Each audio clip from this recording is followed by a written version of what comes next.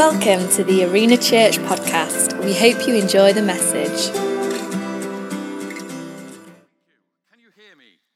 Oh, good. That's good. That's a start, isn't it? I love that first song we sang. Did you? I love worshipping God and having an aerobics exercise at the same time. It gets you pumped up in the morning, doesn't it? Yeah, it's great, brilliant. Well, good morning, everyone.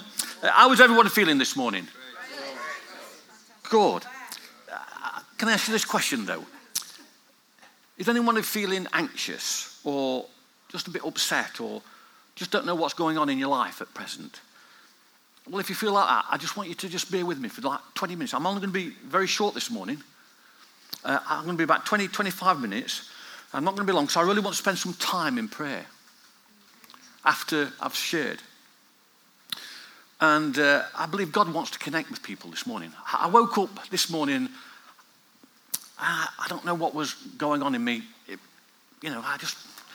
A disturbance in the spirit, I suppose. But God was just saying something to me about the importance of being intimate with him, the intimacy with God. That sometimes we enjoy worshiping and it's all great and fantastic, but sometimes we just need to have an intimate moment with God. I just got a sense that's what's going to happen this morning. So if you bear with me, I've been asked to talk on this series. Let's talk about faith. And Josh spoke first on saving faith, Phil Pye on the tests of faith, Christian on the gift of faith, and last Sunday Josh shared the life of faith. And if you haven't been here in person, I would really encourage you to go onto the podcast, go onto our website, click on media, look at the podcast, and just go back and listen to some of these fantastic sermons about faith. And I was asked a couple of weeks ago if I could share on the victory of faith. So question, is everybody here this morning living in victory of faith? That's three of us then. Right. So for those who aren't quite sure, hopefully by the end of this, you'll begin to understand what it means about victory of faith. I Googled victory just to see what the definition was. Because we think we know, don't we? And it says, an act of defeating an enemy or opponent in a battle, game, or competition. Now, first of all, we need to understand that although at present this country, Great Britain, United Kingdom, the great country of ours is not at war with any other country at the moment. And we pray to God that we never will be. But every one of us here, everyone, we are all indeed in a battle, a daily battle for our spiritual lives. You need to understand that there's a very real enemy that wants to destroy us, that wants to stop us, that wants to contain and control us. And he has done ever since the start of creation, when Adam and Eve in the Garden of Eden, the devil, Satan, call him what you will, persuaded them to rebel against God. Because God says you can eat anything you want, but just not from this tree of knowledge of good and evil. And the devil came along, persuaded them to rebel against God. And ever since then, we've been in a battlefield. Because we're expelled from the Garden of Eden into this world. And the devil has just tried to drive a wedge between man and God. Now, God is a holy God, so when Satan persuaded man to sin, that's what happened. We ended up in this battlefield of this world. Paul wrote in Ephesians chapter 6, verse 10, it says this, finally, be strong in the Lord and in his mighty power. Put on the full armor of God so that you can take your stand against the devil's schemes. For our struggle is not against flesh and blood, but against the rulers, against the authorities, against the powers of this dark world, and against the spiritual forces of evil in the heavenly realms. We are in a battle. If you don't believe that, wake up. We need to understand that as Christians. We need to understand that we are in a battle every day. Somebody is trying to pull us away from God. Satan is trying to drive a wedge in to get us away from God. You know, the very first victory in the Bible is mentioned in only the third verse of the Bible. 1 Genesis verse 3. Genesis 1:1 says this. In the beginning, God created the heavens and the earth. The earth was without form and void, and darkness was on the face of the deep. And the Spirit of God was hovering over the face of the waters. The Spirit of God was hovering. The Spirit is always hovering. He's always on the move. He's never static. He wants to move into your life as well. Then God said, verse 3, "Let there be light." And there was light. And God saw the light that it was good, and God divided the light from the darkness. The very first words spoken by God. Let there be light. His words produced immediate victory as darkness and chaos gave way to the brilliance of light and order. Light was God's answer to the dominance of darkness. God's first words continue to be powerful in the lives of believers of Jesus today. With each dawning day, when we wake up, we open up those curtains, and hopefully the sun is shining down.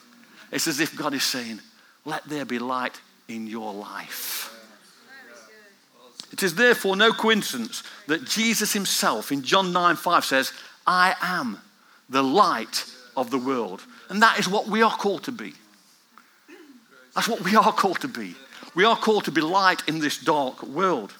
The way we live, the way we think, the way we behave, we can change the spiritual atmosphere from one of darkness, oppression, falsehood, fear, which many people are used to living under and don't recognize it because they're so used to living on that way. We can change the spiritual atmosphere to one of light, of freedom, of truth, because we can have victory over our circumstances through our faith in a faithful God. I came across this strip cartoon in the Daily Express last week. We buy the Daily Express because we like to go to Costa Coffee and we sit down and we do the crossword, don't we? And I always like to look at the strip cartoon, and it's of Calvin and Hobbes. I don't know if you've ever seen it before, by Bill Watterson. And this little, sometimes mischievous little boy has a stuffed tiger called Hobbes. And yet Hobbes is very real to Calvin, and they have these wonderful conversations with themselves and adventures. And Calvin really thinks that Hobbes is alive. And in slide 1, Calvin says, "Most people just muddle through their lives. They're passive and unmotivated. They lack ambition and drive." Do you know something? That grabbed my attention. I thought, oh, I know someone like that. Slide 2, Calvin says, "Not me. I'm going to..." No, slide 2. "Not me, though. I'm going to have an epic life. I'm going to wrestle the issues of the age and change the course of history." And wow. I just thought, yes, go for it, Calvin. What an ambition to hold on to. Such determination in his face. I just love that youthful exuberance, the potential there is in that young life, just waiting to be nurtured, mentored, empowered, and released. I just wanted to cheer Calvin on and say, yes, go for it, Calvin. The world is yours. Seize the day. Go and live a life of victory. Then Hobbes says, slide 3, "How are you going to do that?" Good question. How are you going to do that? And Calvin says, "I'm going to sit here and wait so opportunity will know right where to find me when it's time to change the world." Oh, I'm going to sit and wait. Sit and wait. You know, there can be real danger when we sit and wait. Sometimes you get so used to sitting and waiting that when it is time to stand up and seize the opportunity, you miss the chance because we have become so comfortable sitting and waiting. I've got to hold my hand up. I am prone to be a guy that sits and waits. The wife's nodding her head vigorously. No need to nod it that vigorously, thank you. But I do. And it's something that God is challenging me on. Sometimes I wait for God to come to me rather than me stepping out and going to God. Slide 4. Hobbes says, I've got slide 4, mate. "I wish I bought a book to read." He's getting bored already. And Calvin said, "Nah, it'll be any minute now. Opportunity will knock." Humorous, but sadly, how often is that the reality of many of us? I know it hit a nerve with me because sometimes I'm so prone to just sit and wait for things to happen. Many people know and understand about faith. They may have a relationship with Jesus and yet still at times still suffer from a victim mentality. They concentrate on what has happened to them in the past. They burden themselves up with the baggage of the past. They can't take their eyes off the circumstances that surround them and focus on how bad life is and how big their problems can be, rather than looking up and seeing how big our God is. And we need to understand that he is for us, not against us. He has plans for us to prosper us and to do us good. He wants us to live in victory of faith. Now, if we want to see evidence of how to live a life of victory of faith, we just need to turn to the Bible. This book is jam-packed full of ordinary people living in victory because of their faith in God. What about Moses? An elderly man with a speech impediment was sent by God to Pharaoh in Egypt to ask for the release of the Israelite slaves. If you know the story, Moses went at first quite reluctantly, but after the 10 plagues were sent to Egypt, Pharaoh released the Israelites and Moses took them to the Red Sea. What a problem. Got the chariots chasing them, a sea in front of them. They were trapped. But Moses lifted up the staff and commanded the waves to part. And they passed on dry land, and then the chariots after them were washed away. That is victory of faith. That is victory of faith.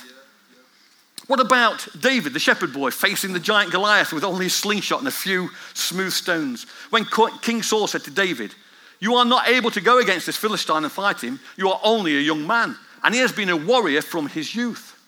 David said in 1 Samuel 17:37, "The Lord who rescued me from the paw of the lion and the paw of the bear will rescue me from the hand of this Philistine." David had faith in his God. David wasn't passive.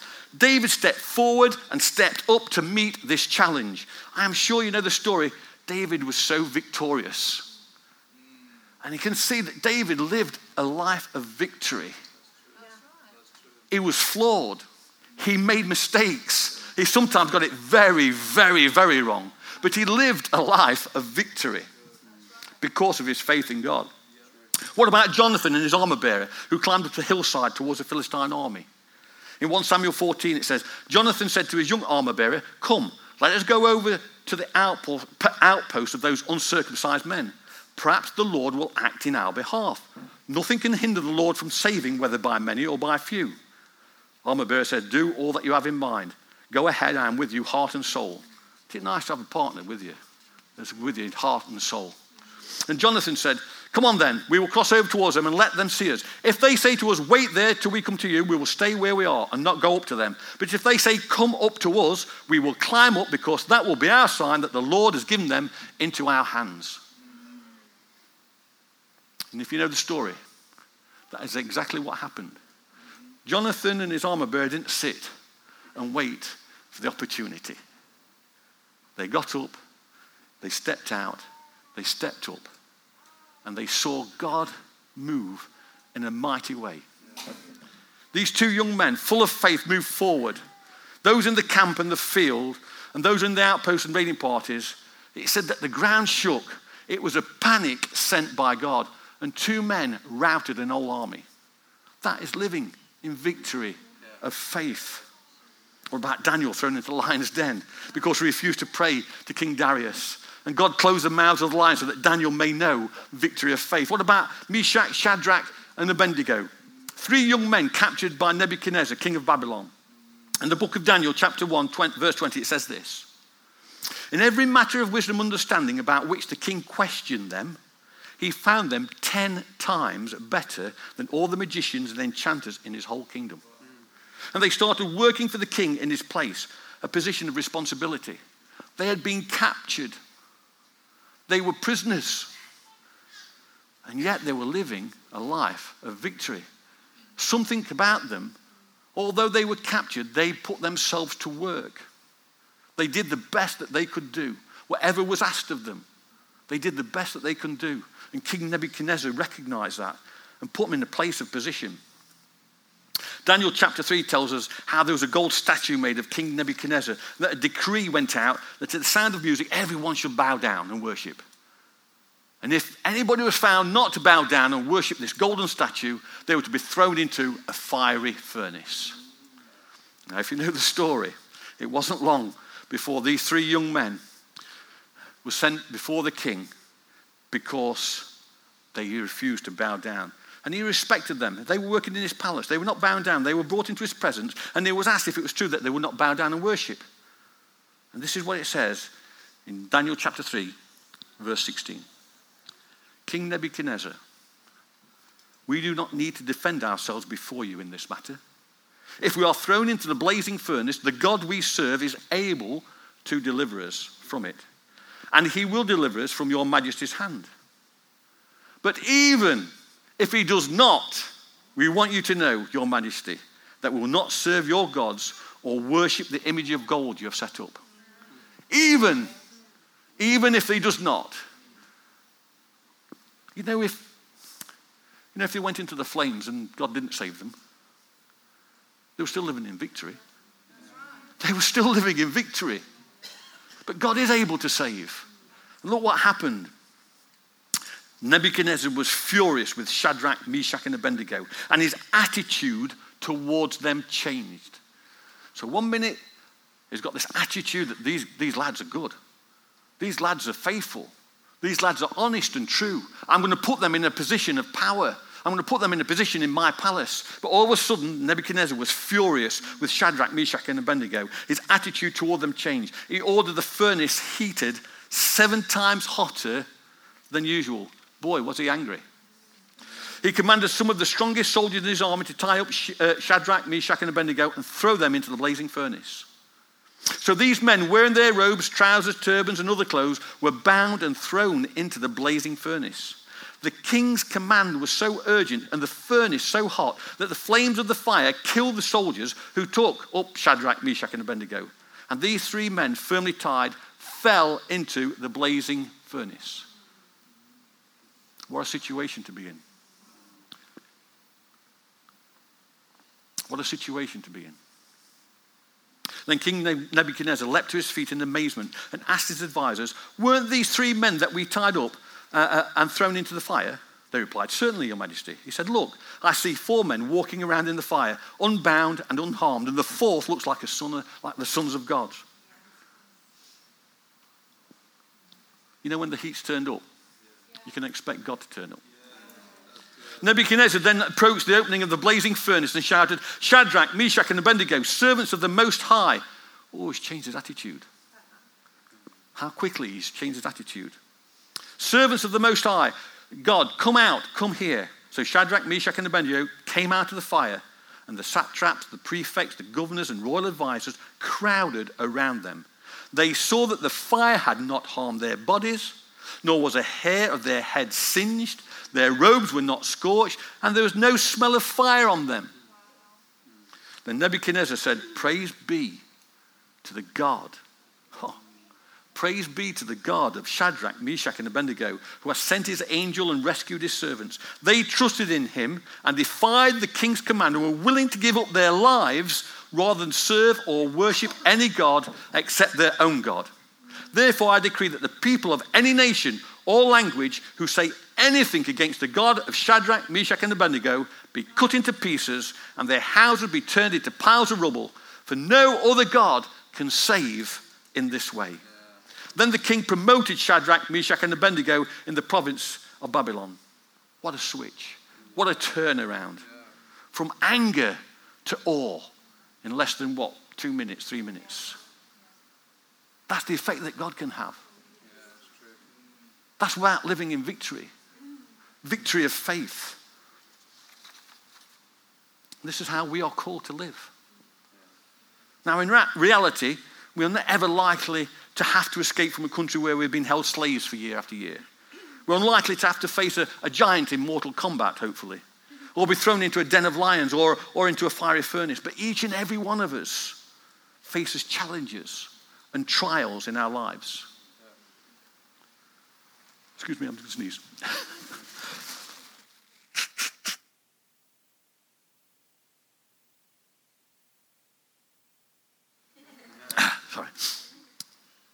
We may have to escape from a life of addiction to drink or drugs, pornography, violence, or whatever.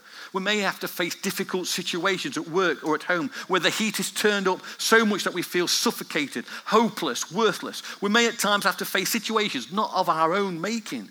We may have to face situations that are not good and not wholesome. That is where our faith in God becomes so important. So that when trial and tribulations come, we can stand and face them and experience victory of faith. You see, in this brilliant book here, and it is a brilliant book, if you've never read it, I'd encourage you to take it and read one. If you've not got a Bible, we'll give you one. Just go to the prayer point at the back and we'll give you a Bible to read. It's brilliant. In this brilliant book, we have some wonderful examples of ordinary people living a life of victory. And there are many more examples than I've just shared, but perhaps the most impressive, the most important, is the example that Jesus gave us. In 1 John 5:3-5, it says this: loving God means keeping his commandments. And his commandments are not burdensome. For every child of God defeats this evil world, and we achieve this victory through our faith. And who can win this battle against the world? Only those who believe that Jesus is the Son of God. Jesus, fully God and yet fully man, came to this earth not only to show us how we should live and how we should love one another, but he showed us how to live in victory of faith. Jesus fought such an incredible battle on our behalf. We know that he went willingly to face the cross, that he died on that wooden instrument of torture so that we may have victory over this world. Hebrews 12 says this: therefore, since we are surrounded by such a great cloud of witnesses, let us throw off everything that hinders and the sin that so easily entangles. Let us run with perseverance the race marked out for us, fixing our eyes on Jesus, the pioneer and perfecter of faith. For the joy set before him, he endured the cross, scorning its shame, and sat down at the right hand of the throne of God. Consider him who endured such opposition from sinners, that you will not grow weary and lose heart. The cross and the grave are often seen as the signs of victory over death, and quite rightly so, but I believe the battle was already won. The battle was already won when Jesus, on the night he was betrayed, went into the Garden of Gethsemane. And there he took his disciples with him.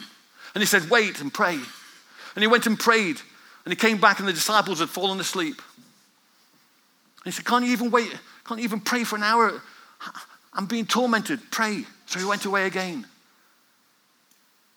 They came to a place called Gethsemane, and Jesus said to his disciples, sit here while I pray. He took Peter, James, and John along with him and began to be deeply distressed and troubled. My soul is overwhelmed with sorrow to the point of death, he said to them. Stay and keep watch. Going a little further, he fell to the ground and prayed that, if possible, the hour might pass from him. Abba, Father, he said, everything is possible for you. Take this cup from me, yet not what I will, but what you will. There's a great scene in The Passion of Christ. I don't know if you've seen the film by Mel Gibson, in the Garden of Gethsemane, where he's praying and the devil's there, and the devil's saying, who are you? And this snake slithers. And Jesus stands up from his prayer, looks at the devil and just crushes the head of the snake. That's what Jesus did. That's where the victory was. Not my will, but yours. That's where I believe the battle was won in prayer. Jesus surrendered his life over to God. That is how we can know victory of faith, when we surrender our hopes and dreams and ambitions to put our whole trust in God. Not what we want, but trusting that God has always, always got our best interest at heart. That love that Jesus has for me and you is so special. Jesus said that he was going away and we will return one day. And in the meantime, he would leave us with his Holy Spirit, the counselor, the comforter, so that we might know the depth of his love. The Holy Spirit wants to keep us more and more in these dark, uncertain times we live in, so that we can live in victory of faith. Time's running very short.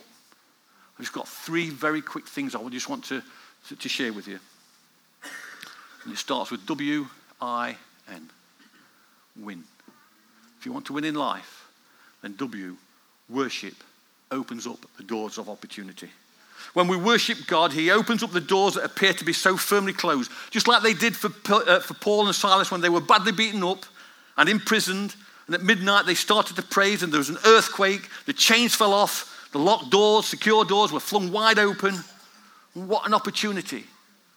The jailer rushed in, and Paul said, don't harm yourself. We're all here. And the jailer and all his family gave their life to Jesus because of worship. When we begin to worship, something happens. Intentionality, is the wedge that keeps the doors of opportunity open. When we get up from our sitting and waiting, we are intentional and step out and step up to face the challenges of everyday life. That's then when we begin to make a difference. We know God. We have found freedom. We have discovered our purpose, the reason why we are living. And now we're empowered by the Holy Spirit to go out and make a difference in our community. And then N. Now. Now is the time to put your life in order. Don't put it off. Don't sit and wait.